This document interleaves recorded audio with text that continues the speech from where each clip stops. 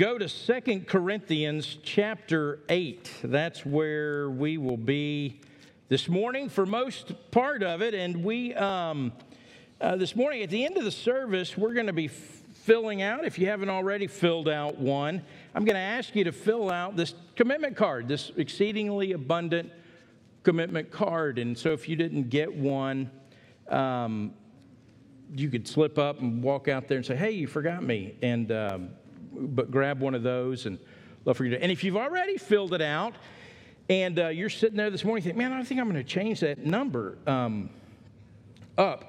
And you don't have a pen, just tap somebody sitting next to you, say, I need to borrow a pen, and then give it to them and say, you should change your number too. So something like that. If you're visiting with us, we're at the end of a series that we're doing called Living Generously. It's one of the 4 anchors of our vision statement to grow communities, build leaders, and live generously. And we've been talking about that in light of our desire to raise $6 million in celebration of our 40 years of ministry and looking forward to the next 40 years of ministry. And we have these booklets, and we've talked about what we'll do with them, and some of that information is in those booklets, and so I'll remind you of it at the end. But I want to begin by reading a couple of paragraphs out of a book that I've read this year.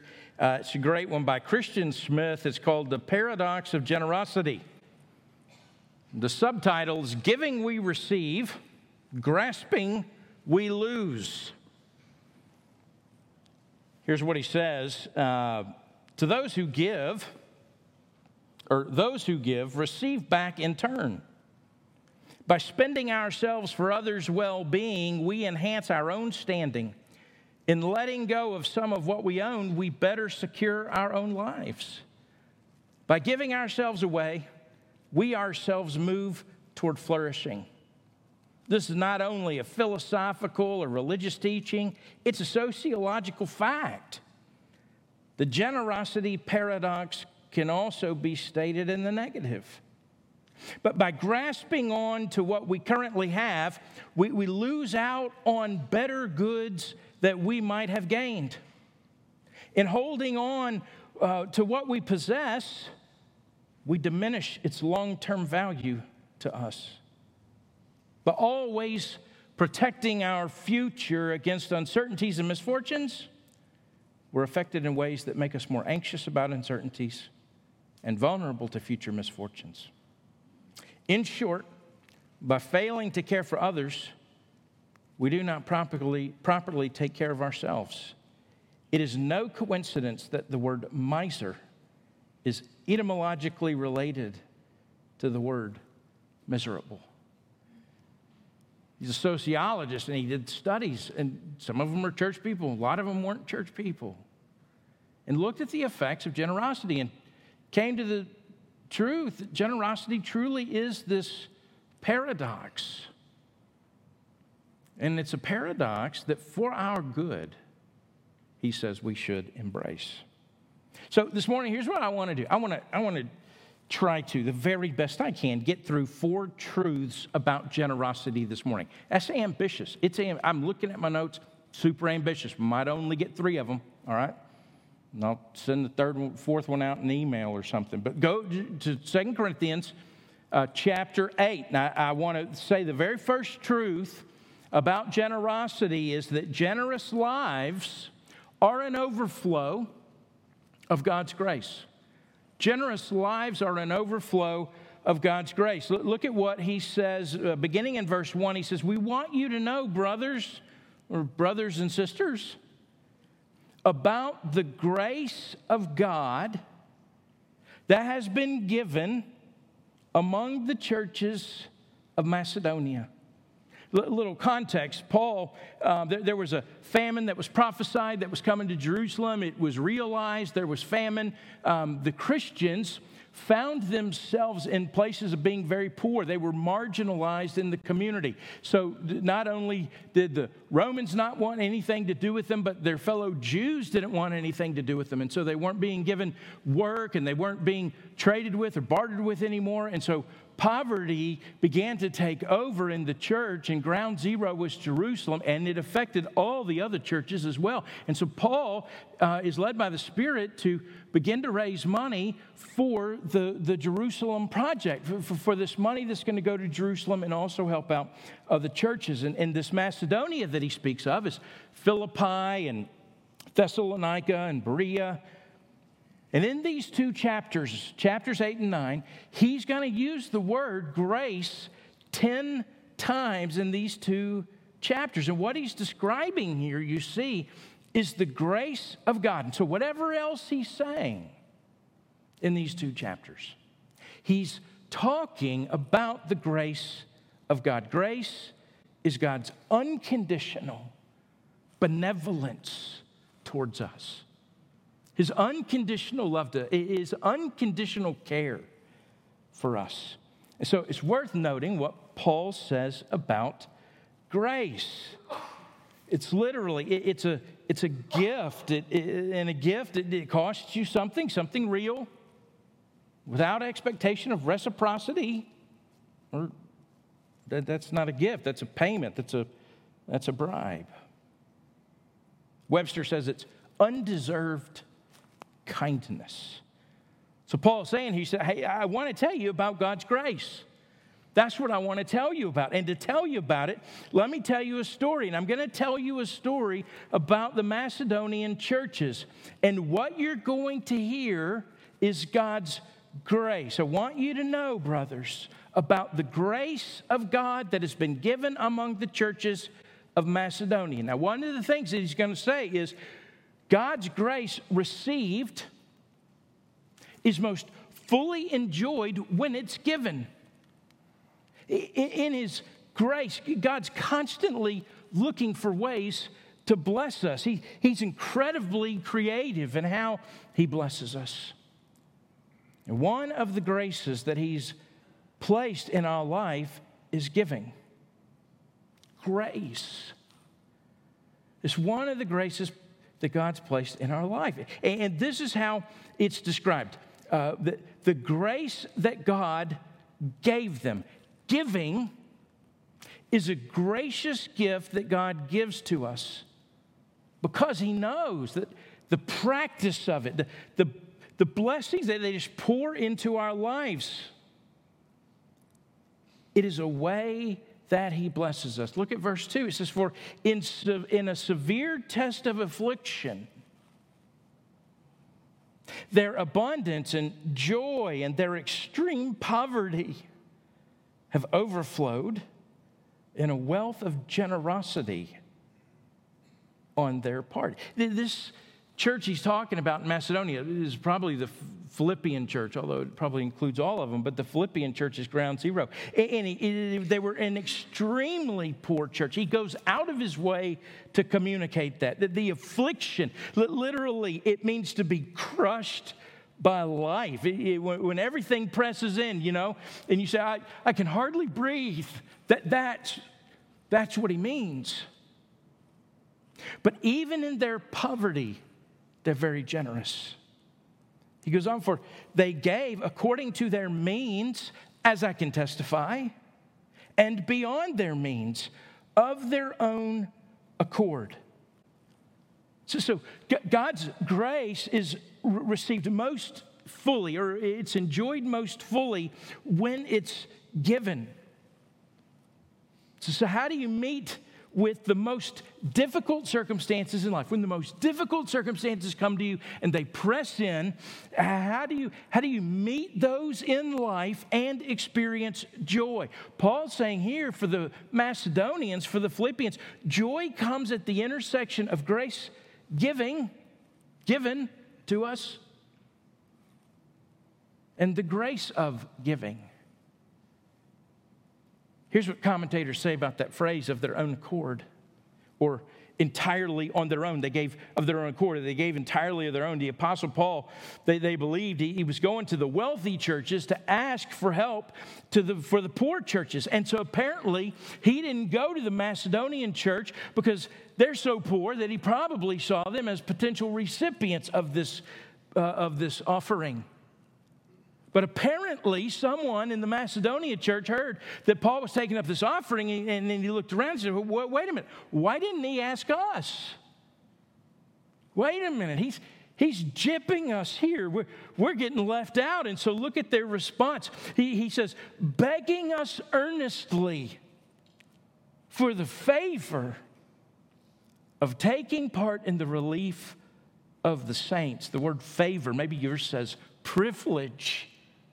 That word is grace. They begged for us, or with us, for grace in the sharing of the saints. Now, come to him and say, wait a minute, Paul, there's an opportunity, and we want in. We know the enormous blessing that comes with this. And this is one of the ways that God graces us.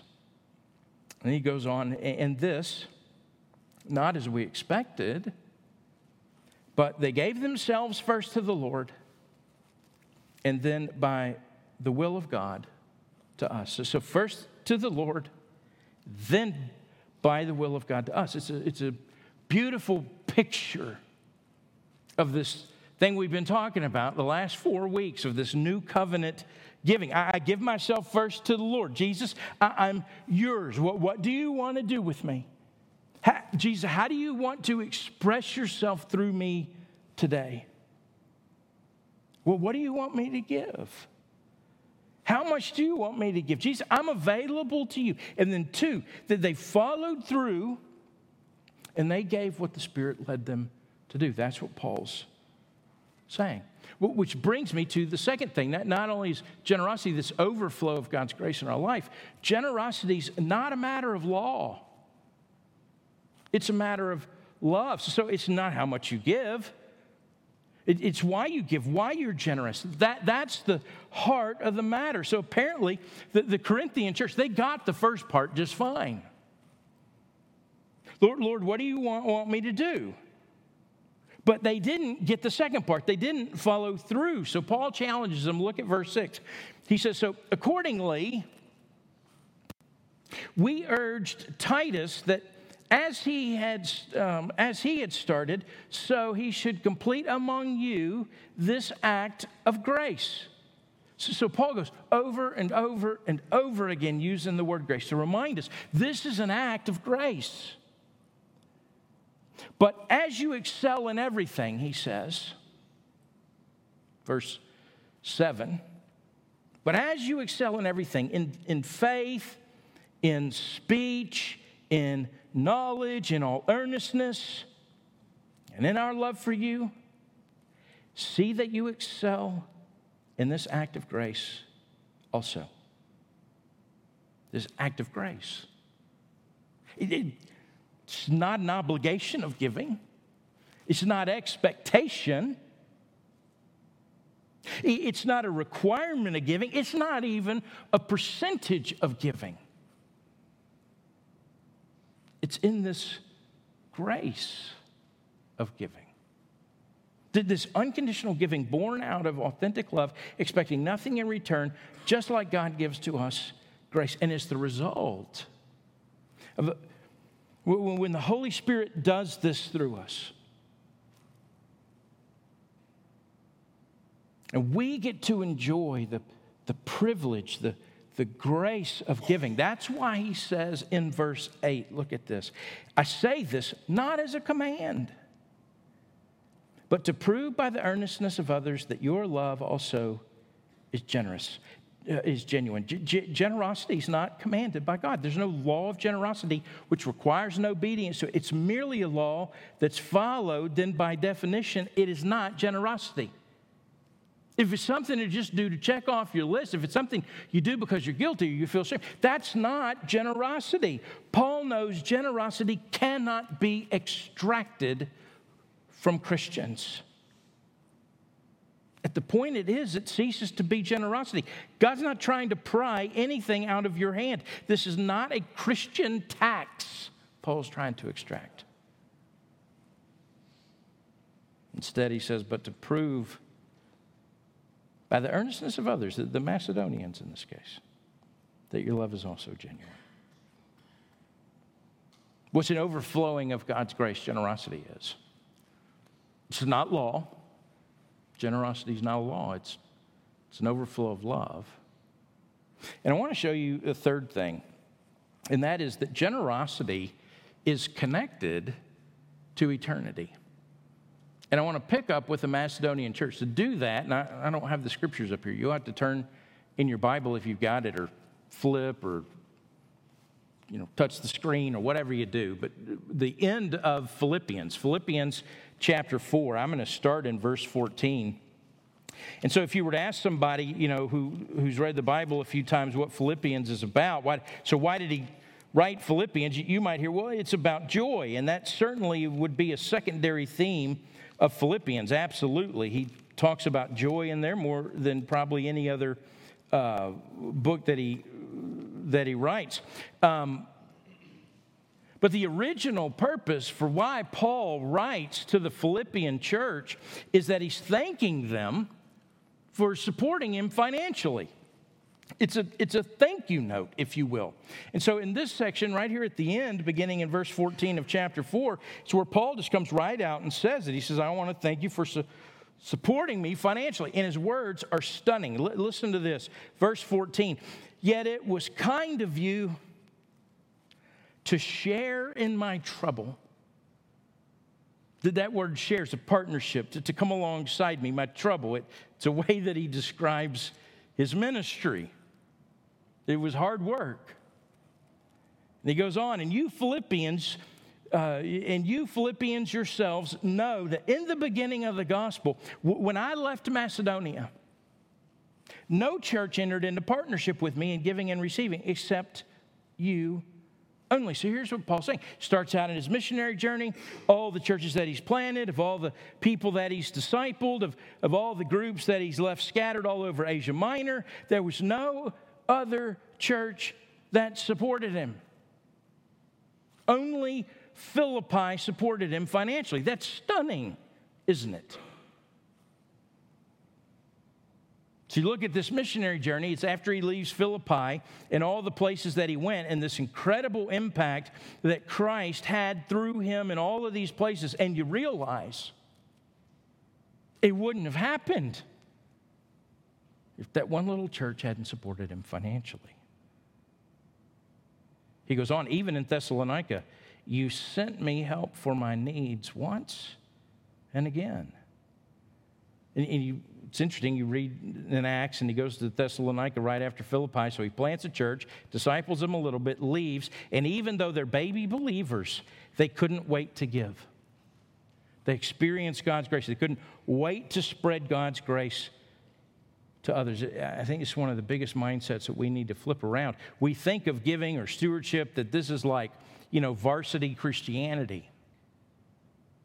But the reality is that this is something right there at the beginning. It's right, it's fundamental. It's right at the foundation of what it means to be a believer and how we live out our faith in Christ. So here it is. He goes on, verse 17. He says, not that I seek the gift. Not that I'm asking for more money. That's what he's saying. But I seek the fruit that increases to your account. I've received full payment and more. I'm well supplied, having received from Epaphroditus the gifts you sent me. Now, I want to come back to 17 in a second, but this verse 18, Paul's saying, look, I'm good. You stop giving now. Be like all our missionaries calling us up at Bethel and saying, hey, whoa, stop. Don't send us any more money. We're covered.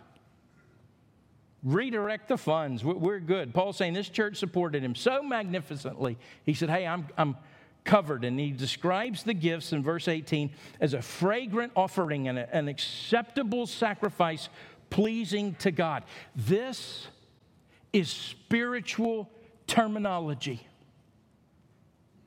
And he's applying this language to the physical act of giving. Giving is a spiritual act. It's an act of worship. So let me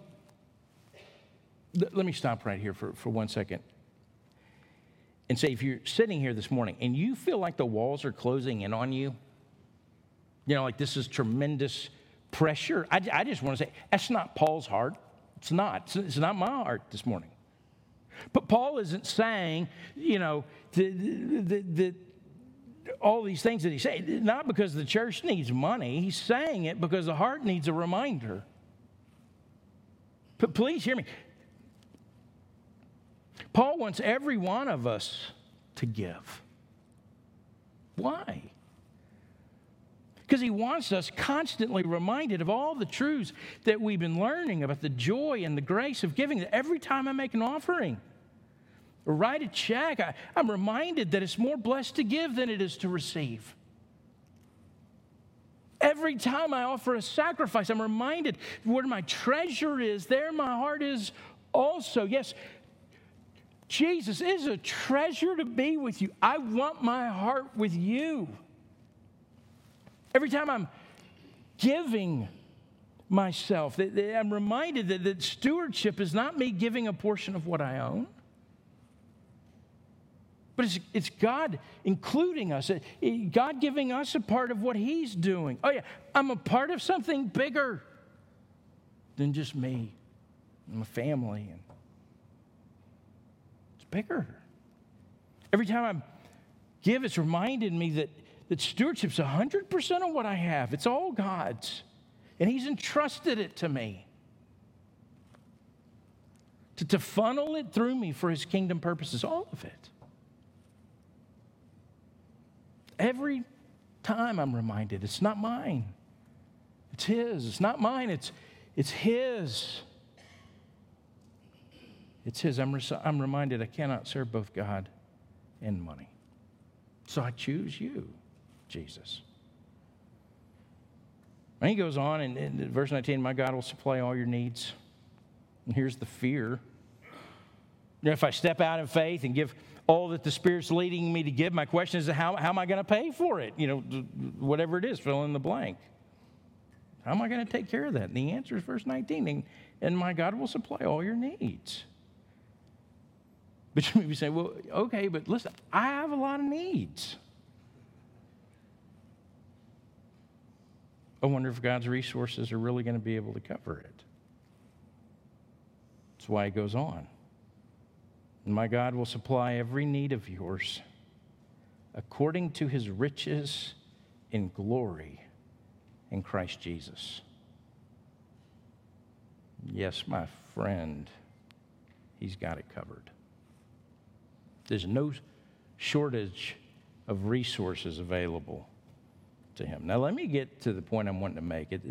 Generosity has eternal consequences. Look back at verse 17 if you got your Bibles there. He says, not that I seek the gift. It's not that I'm trying to get money out of you. He says, but I seek the fruit that increases to your credit. That's the way that ESV puts it. The NIV says that more would be credited to your account. The Net Bible says that the credit that abounds would abound to your account. Now, Paul, he doesn't expound on this here, okay? He doesn't tell us exactly what he's meaning, but he's leading us to believe that he's happy that they're giving, not because his needs are now being met. That's a secondary result. He's really happy because in their giving, in some way, some spiritual way, what they give here is supernaturally or spiritually credited to them there. And apparently, when we stand before Christ at the judgment seat, we'll find out what all that means. It's an eternal blessing that we don't fully understand until we're face to face with Jesus. But that by faith we believe there's a blessing. If you remember last week, we looked at the view of money, wealth, riches, stuff we have, how we view it. We looked at the parable of talents and the guy who had one talent, and his response to the master was fear. And we said how we view stuff is a reflection of our view of God. If our stuff is something to be held on to and buried and hoarded, and or it's the source of our security and our identity, as in the case of the rich young ruler, or pride. If money or our stuff is, in other words, is our hope and our assurance, because we can see it, we can count it, then our faith's in the wrong place, our heart's in the wrong place. If our heart treasures the stuff we have, our life follows. Our view of God follows. We've allowed money to occupy the place in our life, the throne in our life, the place that was meant for God. And Jesus knows this, and that's why he talks about money more than any other topic. It's the primary competitor for our heart. Where your treasure is, there your heart will be also. The degree to which we cling to stuff here on earth that's perishable and will pass away, and where moth and rust destroy and thieves break in and steal, then we're missing out on the grace and the blessing Paul so desires for these Philippian friends, and that God desires for us. It's eternal blessing. The more that's credited to your account, your eternal blessing from the eternal and gracious God. Generosity has eternal consequences. Well, fourth, generosity starts with what you believe. Go back to 2 Corinthians chapter 8. I'll pick up in verse 10. So where we left off, so he's encouraged them to give, and so apparently they didn't do it. They didn't follow through with what they said they were going to do. And so he says, okay, you said you would, but you didn't. So he has to give them a little more practical teaching about giving. And he says, so in this matter, verse 10, and in this matter I give my judgment. This benefits you who a year ago started not only to do this work, but also to desire to do it. So now finish doing it as well, so that your readiness in desiring it may be matched by your completing it out of what you have. Notice that he says, out of what you have. Maybe yours says, according to your means. Paul's thoroughly consistent here. In verse 12, he continues, for if the readiness is there, it is acceptable according to what a person has, not according to what he does not have. How much should I give, Paul? Maybe you've had that conversation with your spouse this week. Leslie and I did. How much should we give? Here's what Paul says. Well, how much do you have? Let's start there. And then we're going to give according to what we have. So verse 13, for I did not mean that others should be eased and you burdened, but that as a matter of fairness. Paul's saying, don't give in such a way that it burdens you. Don't give in such a way that now you become poor and other people need to help you out. There's wisdom to this. I don't want you to give in such a way that makes you hard-pressed, burdens the word, but as a matter of fairness, so that there might be equality. He goes on, verse 14, your abundance at the present time should supply their need, so that their abundance may supply your need, that there may be fairness or equality. As it is written, whoever gathered much had nothing left over, and whoever gathered little had no lack.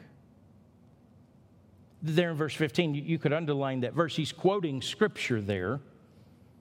It comes from Exodus 16. And Paul, what he's giving is a general biblical principle for Christian giving. In the church, no one will get too rich, no one will be too poor. It's something that's going to be unique about the community of faith. No one gets too rich.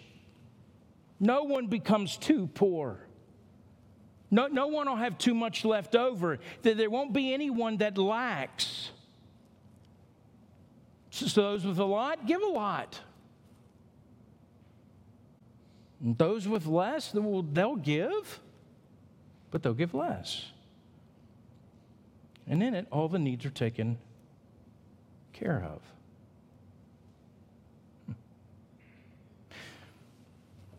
Go over to chapter 9. Let's skip forward and pick up in verse 6. Paul's going to conclude his thoughts there. 2 Corinthians chapter 9, verse 6. So much here. I got to get on with it. The point is this, he says in verse 6 of chapter 9. Whoever sows sparingly will reap sparingly, and whoever sows bountifully, or that word is generously, will also reap bountifully. So the picture is you throwing seeds out into a field, and you throw 5 or 6 seeds out into the field, and you get 5 or 6 plants that come up. If you throw 1,000 seeds out in the field, well, you get more than 5 or 6 plants. The more you sow, the more you reap. The less you sow, the less you reap. He's talking about giving. And then with that in mind, he goes on and he says, each one must give as he has decided in his heart. Now, he's assuming that we've made a decision.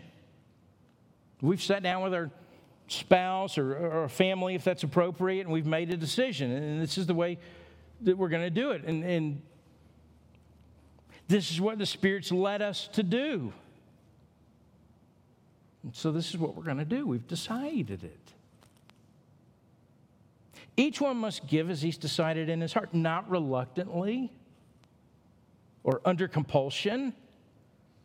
For God loves a cheerful giver.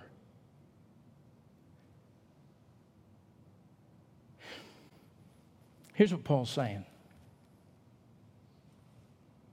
If you feel pressured to give, don't give. If you feel your arm being twisted, don't give. If you're sitting here thinking, when is this generosity series over?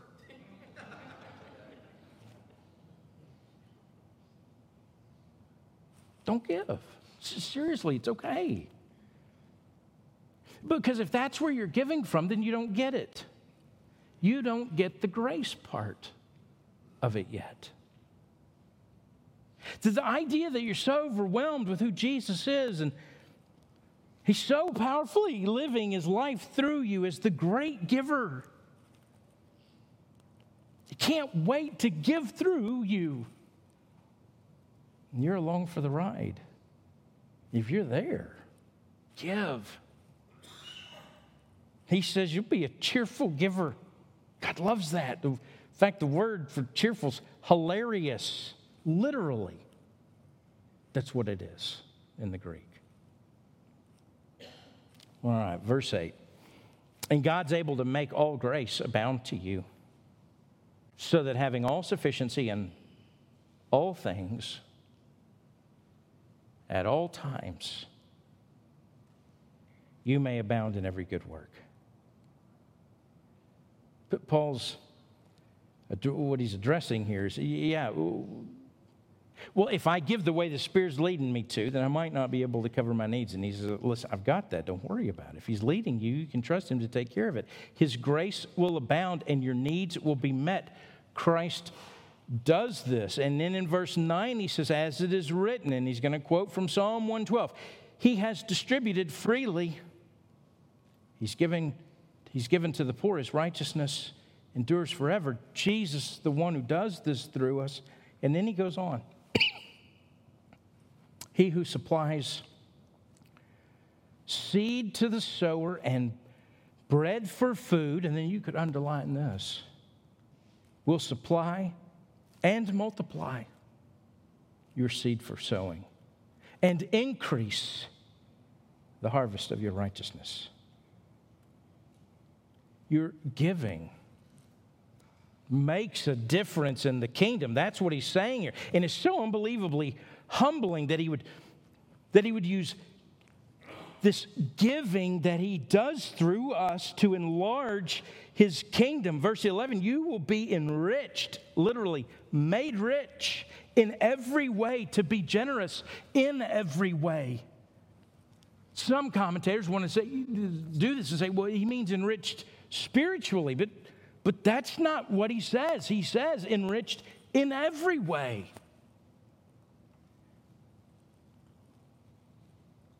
Literally, in every way, for every generosity, or he'll always make you rich enough to be generous at all times. In other words, you can't outgive God. You can't. He'll continue to pour into you. And why would he do that? Because he says in the rest of verse 11, to be generous in every way, or on every occasion. Every opportunity that the Spirit prompts you to be generous, you can say yes. And why? Because he's pouring into you that which will through us will produce thanksgiving to God. Ultimately, our giving brings thanks to God, brings praise to God. For the ministry of this service, verse 12, is not only supplying the needs of the saints, but is also overflowing in many thanks to God. But by their approval of this service, they will glorify God because of your submission that comes from your confession of the gospel of Christ and the generosity of your contribution for them and for all others. While they long for you and pray for you because of the surpassing grace of God upon you. The surpassing grace of God. 8:1, I want you to know about the grace of God that's been given. What was that grace? The grace of being able to give. Now he calls it because of the surpassing grace of God given upon you. And then he says, closes it out in 15, thanks be to God for his inexpressible gift. Who's his inexpressible gift? It's Jesus. At the end of the passage, he reminds us, all of us, that God in his character, the giver, gave us the greatest gift he could ever give, the gift of his Son. And now that Son, his Son, lives in us. The giver lives in us. And when we surrender to him, he gives through us. It's what it means to be part of the family of God. It's natural for us to live that way.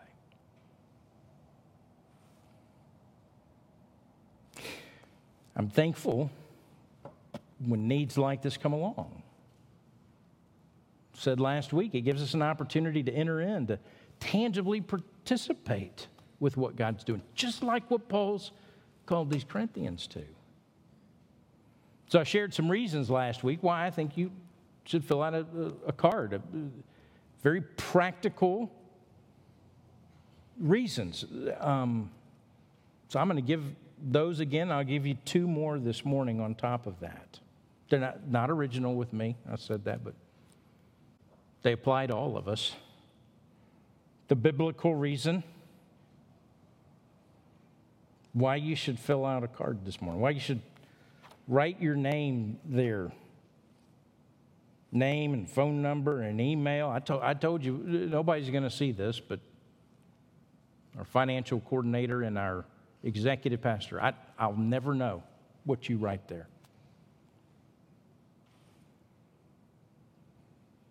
But the campus you're at, whether you're a regular giver or new giver, over the next 2 years, Commit to giving. Commit to a generosity over and above what I'm already doing. And you can put that there and how you want to do it. Please do that today. Here's one of the reasons. It's a biblical reason to do it. God so loved the world that he gave his only son, his firstborn, first fruit, highest and best. And because he gave, we give. It's one of the characteristics of God himself. That's a biblical reason. Plus all we've talked about over the last 4 weeks. It's exceedingly abundant God. That's why we give. You'll fill it out. There's a black box out there you can put it in. You can go online. You can do it on the app. Or no, just the website. Just go to bethelbible.com. Here's a cultural reason. It's an antidote to our society. We live in an age where very few people want to be committed to anything. I told you this last week. Committed to a job or a marriage. We write commitment cards, and that swims against the current of consumer religion. I mean, so to do that, it's an unselfish decision. It's this line we draw in the sand. I think it's a powerful line, a personal line, to say, I'm committed to this. Here's a practical reason. I didn't give it to you last week. Here's a new one for this week. It defines what can be counted on. This is a practical reason. Our leaders need clear information to make good decisions. You help us to know how to plan when you tell us what you plan to give. In Luke 14, for which of you intending to build a tower doesn't sit down first and count the cost whether he has enough to finish? We want to know if we have enough to finish. It's very practical. It's super helpful to us. Here's a personal reason. So biblical reason, cultural reason, practical reason, personal reason. Some of you are like, okay, just get on with it. I'll fill out the card. 2 more, we'll go. We're singing and we'll go. If you don't have a pen, just tap somebody on the shoulder on your eye. You're looking at me like, when do we do it? You can do it now. Tune me out, all right? I'm going to pray in a second. It produces spiritual growth. Commitment always builds character, and that's what we want for you as your spiritual leaders. The written commitment, it's between you and God. It's not a contractual pledge to our church. It's not a blood oath. You're letting us know what you commit to God to give so we can plan well. If there's a sense of accountability that comes from sharing that, we think that's a good thing for you. But we're not going to pressure you or make a demand on this. We're not going to send you a late notice.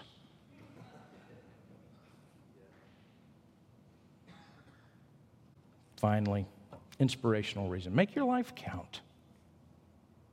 You get to be a part of something bigger, greater than yourself. Each of us invests in something. What are you invested in? You get to be a part of a church that tackles a big vision, and we get to do that together. Todd, if you come up, we're going to sing. I'm going to pray, and then we'll sing. And if you've got any questions about the cards, there's some folks out there that can help you answer. Chad, look for Chad out there, and we'll have some elders and deacons. It's like a black box on a little stand. It's pretty easy. So you just drop it in there. It's locked, so once you drop it in there, you can't get it back. Let me pray. Father, thanks for the morning that we've had, for the truth of your word. Father, for these 4 weeks, to step back for just a moment before we start our study in Joshua, and to remember the 40 years of this church's ministry, and to give you thanks for that, and to look back and see how you have exceedingly, abundantly accomplished far more than we could have asked or even imagined that you would. And so, Father, it's with that same expectation we look forward to the next 40 years. We look forward to the next year that you are still about. Because it's your character, exceedingly abundantly more than we could ask or imagine. And Father, the grace that you've given to us to invite us to be a part of what you're doing. So I pray you'd challenge us. Pray you wouldn't leave us anything but unsettled until we settle this with you. We ask this the only way we can, in the name of your Son, Jesus, and by the power of your Spirit. Amen.